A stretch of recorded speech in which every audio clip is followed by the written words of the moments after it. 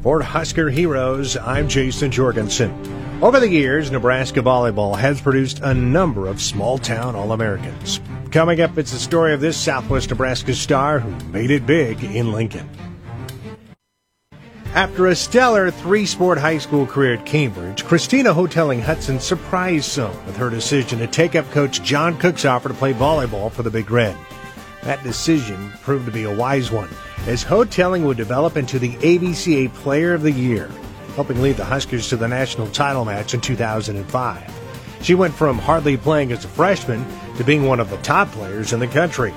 Coach Cook said it was her desire and work ethic that turned her into the player she would become, and that he can never have enough Christina Hotellings on the roster. In fact, Cook has said he's always on the lookout for the next Christina Hotelling.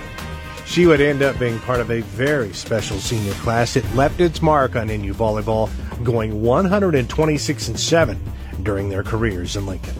For Husker Heroes, I'm Jason Jorgensen.